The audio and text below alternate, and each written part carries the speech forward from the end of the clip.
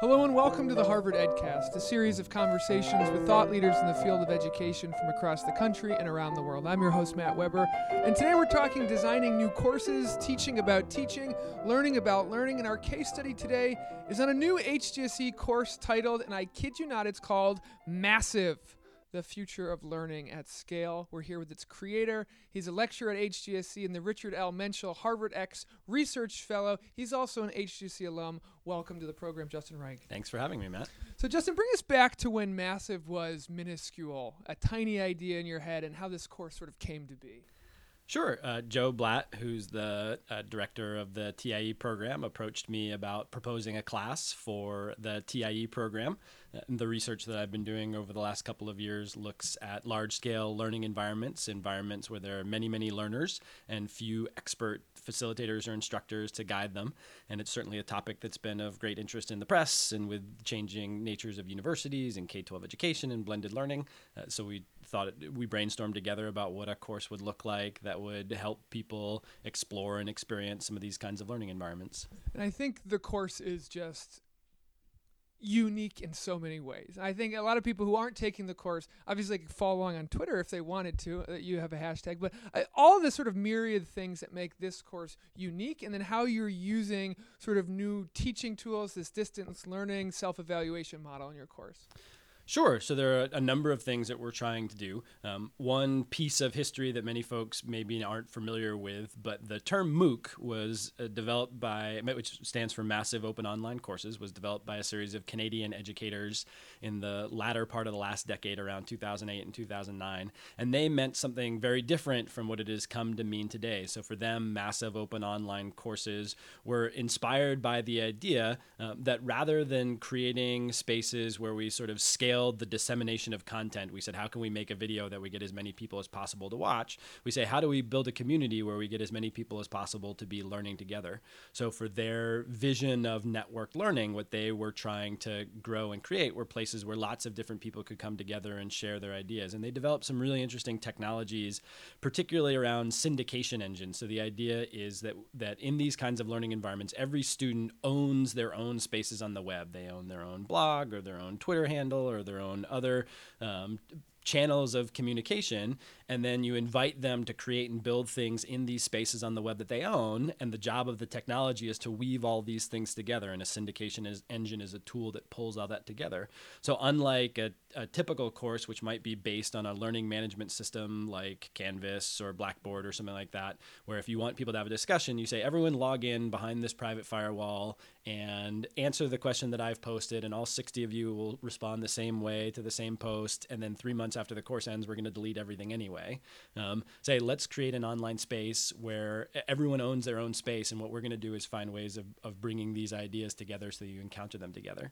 But it's very foreign to a lot of folks. It's very difficult for students to figure out how to navigate and make sense of. Part of what we're trying to encounter in the class is to sort of say, what does it mean to deal with unfamiliar practices? What does it mean to try to have people learning with not use technology to do the same kinds of things that we've done before a little bit faster or a little bit more efficiently, but to do really different kinds of things. And what are the challenges and obstacles and opportunities with that?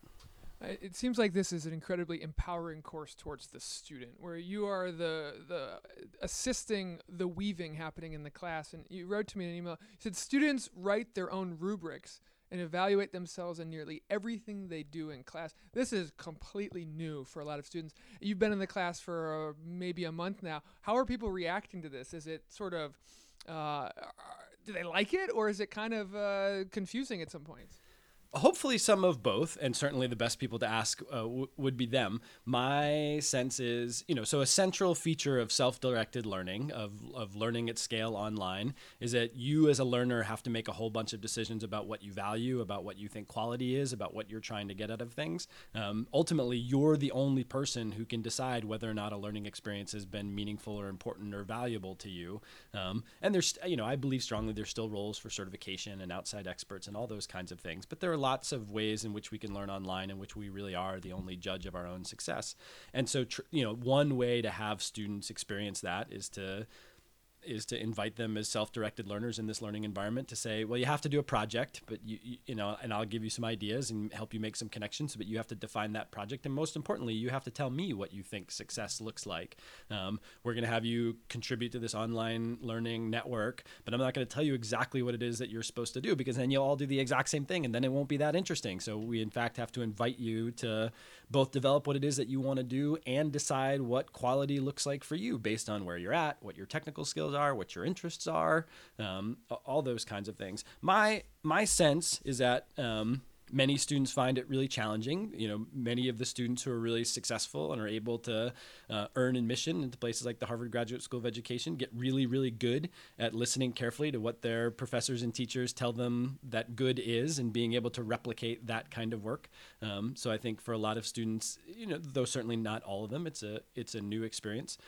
It's really hard to think carefully and deeply about what good quality work should look like and what the characteristics of good work are. I mean, teachers have a really hard time in spaces that they have expertise in, you know, developing good rubrics and communicating clear expectations to students. I hope that a bunch of students find it empowering, find it a great opportunity for reflection, to ask, you know, the ultimate question, which is, what am I here to learn and what am I trying to get out of this?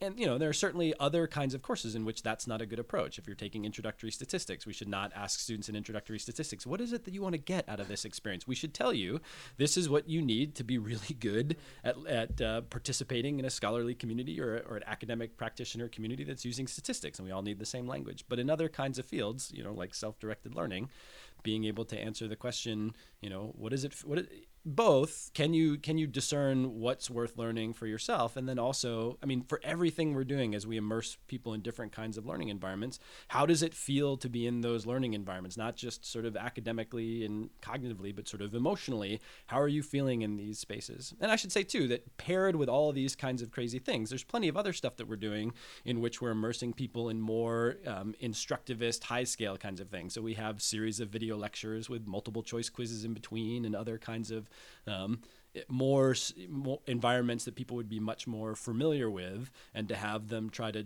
both, again, rationally and emotionally juxtapose their experiences in these two kinds of environments. I mean, honestly, as a former TIE student myself, this would have been like the first class I would have signed up for. I love it.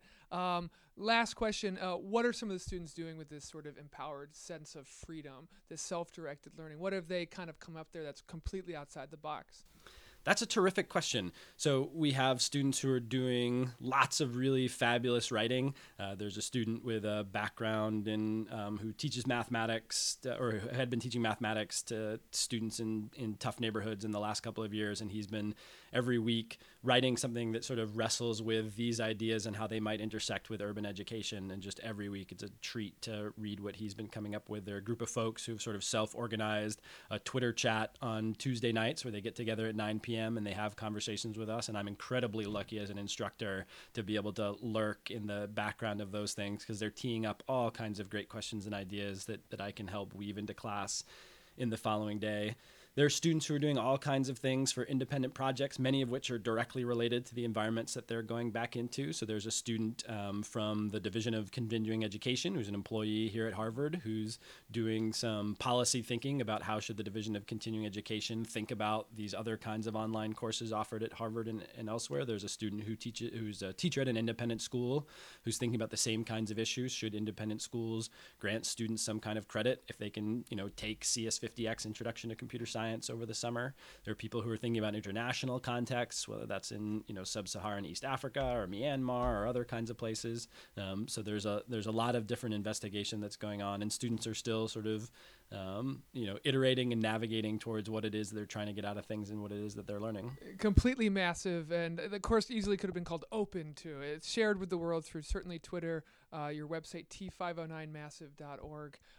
This was not a self-directed interview, but is there anything more that you wanted to get out of this? No, but I would just say if there are people who want to follow along the course experience, one of the things that we've tried to do is to make our learning open and transparent, and people make choices about how much they want to do that. But we have this website, t509massive.org, where you can see what people are writing, where you see what people are sharing. If you're on Twitter, you can go to the T509 massive hashtag and see the kinds of conversations we're having and links that we're sharing. And, we certainly invite people in those spaces to be able to contribute to our conversations. And if there are things that people think we should be reading or weigh in on, the syllabus is a Google document that allows people to comment. And so you can click in there and suggest a reading or suggest some ideas, and being in dialogue, not just with the people in the class, but with anyone in the world who's interested in these kinds of issues. We're excited to hear from folks. Justin, in the 4 years that I've known you, you continue to make a massive impact on the field. Thank you very much for being on the EdCast. Thanks for having me, Matt. This has been the Harvard EdCast, a production of the Harvard Graduate School of Education. I'm your host, Matt Weber. Thank you kindly for listening. The Harvard Graduate School of Education, working at the nexus of practice, policy, and research.